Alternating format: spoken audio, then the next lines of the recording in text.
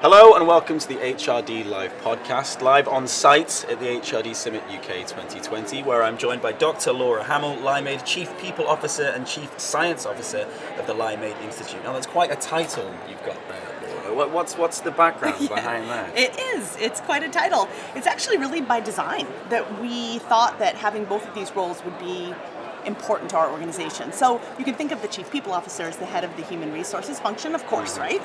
But with the Chief Science Officer title, I'm the head of Limeade Institute, and Limeade Institute does research on the topics of employee engagement, well-being, inclusion, and culture. What we do with that is we share that with our customers, we share that with the market, and we really try to help them see how they can be better places to work, right? How they can really focus on being better at caring about people. And so what we knew is that if we're telling everybody else how to do it, we better be doing it ourselves.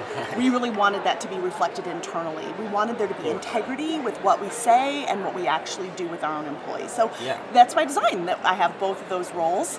It's a lot, but it's really exciting. Again, it's one thing to study it. It's a whole other thing to see it affect real human beings. It happen. To walk the walk, basically. Right? Yeah, Make that happen. Exactly. And I suppose having that research function hugely empowers your people function. Massively. Yeah, I'm an organizational psychologist, so psychology applied to work.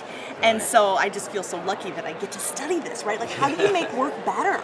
And then how to try to do that for human beings that I care about, that I work with every day, too. Of course. So speaking of care, I know one thing that's really important to you at Limeade is care, and particularly the science of care, the science behind it. But how do you define care, especially in the workplace, and why is it so important? Yeah, it's kind of neat, isn't it, that we're starting to see words like care being used. You hear kindness and care and love at work. It's such a change. And to me, it's really refreshing that we're saying these more human words at work. What care is really about is about supporting people and valuing them in the easiest terms. That's what it really is about. There's actually a ton of science, though, that's underneath that. So that's the word we use on top is care. But actually, there's this whole really deep academic literature called organizational support theory. And it goes on and on. There's been tons of studies that really show that when organizations authentically show that they care about their employees, they get better results. So we did a research study in Limeade Institute recently that found that higher levels of care were related to higher levels of well-being, higher levels of engagement, higher levels of inclusion. They were also negatively related with stress and burnout. And then one of the things that, some of the outcomes that we found is that higher levels of care were related to recommending your company as a great place to work and intentions to stay. In fact, the recommending your company as a great place to work, those people who had low levels of care compared to those people who had high levels of care was 10 times different. Those who were recommending their company as great places to work were 10 times higher than those that lower group. So it was really pretty encouraging to see that care seems to have a relationship with things you might expect it to have a relationship with, but also outcomes that organizations care about. Because that's a tremendous difference. 10 times. But so how can organizations then go about showing more care? How does that work? Because I'm sure a lot of businesses think, okay, well, that's wonderful. Right. Care sounds great. How on earth do I show care in that way as a business? And I think there's a lot of different ways, actually. And that's, I think, what's kind of exciting about it to me is there's not just one path to it. There's a lot of different examples. We use this term called elements of care. And so there's all different kinds of ways you can think about showing your employees you care. Some companies need to start at the basics, right, around fair pay, or making sure that their physical safety of their employees is okay, right? That they don't get hurt on the job. That'd be a start. Yeah, that'd be a good start. Benefits, making sure that the benefits are, good benefits packages. But as you get more and more maybe sophisticated around care, there's higher levels of care. So you can start to think about how do you help your employees grow, right? Growing them and helping them really find their path is a really great way to show you care. And maybe at the highest level, purpose. Thinking about meaning and purpose and how people start discovering that for themselves and how they can actually make that play out in their work in organizations. Of course. I think one challenge that a lot of HR leaders face is demonstrating the value of that kind of thing, because I think a huge amount of people, the kind of people who are at this summit now, are people who can really see the value in what you're talking about. Yeah. You need to demonstrate that value to the wider business. Yeah. How might they go about doing that? Completely. You know, it's a big hurdle. It is a big hurdle. There are people I think we all work with who I call care naysayers. They're sort of the people who are like, oh, come on, right? Come on, yeah. You work to get a paycheck. That's exactly. why you work. There's this mindset of kind of like there's a way we do things, and there's a reason that's the way we do things. Right? There's a strange circular mindset. It is, and it's very outdated, right? It's based on an old model of work.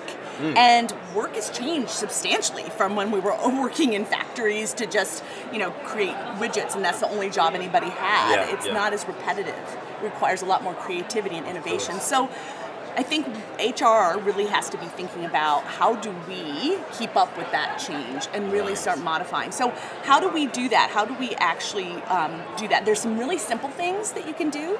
In employee engagement surveys, you can ask some questions about care. You can ask some questions if that feels like it's too crazy and progressive. You can ask some questions about support. Like, do you feel supported by your organization? Do you feel supported by your manager? Do you feel like they're looking out for you? There's a lot of ways to ask it, and that's one of the easiest things that companies can do. Another thing, and this is a little bit more anecdotal, but you could just start asking your managers, teaching your managers to start asking their employees, how are you doing? Just start to just simply care and ask, how are you? What we've done that at Limeade and institute that in our one-on-ones, and just have the first question, the first part of our conversation in our one-on-one be, how are you doing? And it's such an easy thing. Yes. It's so basic, but it says a lot that, like, you matter to me, and I care about what's happening for you, and I want to support you, right? And so there's a lot of things you can do that are easy, but start to change the kind of dynamic, that it's not adversarial, that it's not, we're trying to, we're not in this adversarial relationship as employer and employee. Of course. It seems almost like you talk about this outdated mode of thinking. It seems like there's some kind of fundamental issue here around how work is run. Do you think there is some kind of fundamental misunderstanding about work now that businesses need to face up to? I really do. And it's back to what I was saying before. I really think it's this construct that we have bought into, that the only reason why people work is money, which money of course matters, but there's a lot of other reasons why people work and things that they can get from work. It's assuming that we're in this kind of contract and we're both trying to screw each other over, right? And versus like we're working together to get some really important shared goal achieved, right? So there are all of these assumptions about how work has to be that really don't fit at all with what the work actually is, right? Because so much more of our work requires judgment or creativity or innovation or, really things that aren't cut and dry or, factory line kinds of work. And so I really believe that we have outdated models of what human resources is, and we need to change those models to keep up with how much the work has really changed. And what I think is cool about it is that we are getting a lot of pressure, and I definitely am not a millennial basher or anything like that. I just think millennials are forcing us to really rethink some of the ways we do work, and I think it's pretty awesome, actually, and it's pretty courageous that millennials will just walk away from bad work, right? They won't put up with it like people in my generation did, and I think that's amazing, and it's been a forcing factor, I think, for a lot of organizations to say, if we want to keep people here, we need to change our approach. And luckily not, in the beginning when that happened, people were doing kind of silly benefits things like, pet insurance and stuff like that. And now we're, I think, past that it's a lot more about the fundamentals of work. It's a lot more about showing people in consistent ways throughout the whole what I call the people system, that you care about them and that they matter. And I'm excited to see that a lot of organizations are doing that. Fantastic. I think lastly, there's so much here, so much like big revolutionary change taking place, but I can imagine there's probably a lot of HR leaders and business leaders listening to this thinking like, I really want to get this off the ground, but I haven't the faintest idea of how to get going. what would maybe be your top tip to get that change going, just to get it off the ground? I would recommend that HR leaders take a step back and they really evaluate their people practices. Like, just take a look at all the things you do and think about, are these really working for us? Are they helping us get better? Or are they just the things we've always done because we've always done them, right? It's just that inertia of that's the way we do things around here, versus this is what's really helping us be successful. So I'd encourage them to really think about the people practices and evaluate them against this idea of care.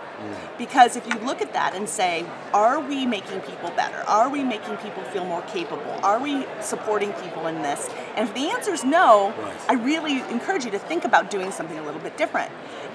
You can also, we have a worksheet on limeade.com/elements of care where you can go and look at a whole bunch of different ways that organizations can show that they care, and you can compare your practices against that and think about, what are some ways we could make some changes. Fantastic. Make sure you check that out, guys. That's limeade.com/elements of care. Yes. Take a look, and thank you so much for joining us, Dr. Yes, Hamill, thank you. on the podcast. I really appreciate it. Very Hopefully we fun. can have you back again soon. I love it. Thanks so much. Thanks for listening, everyone.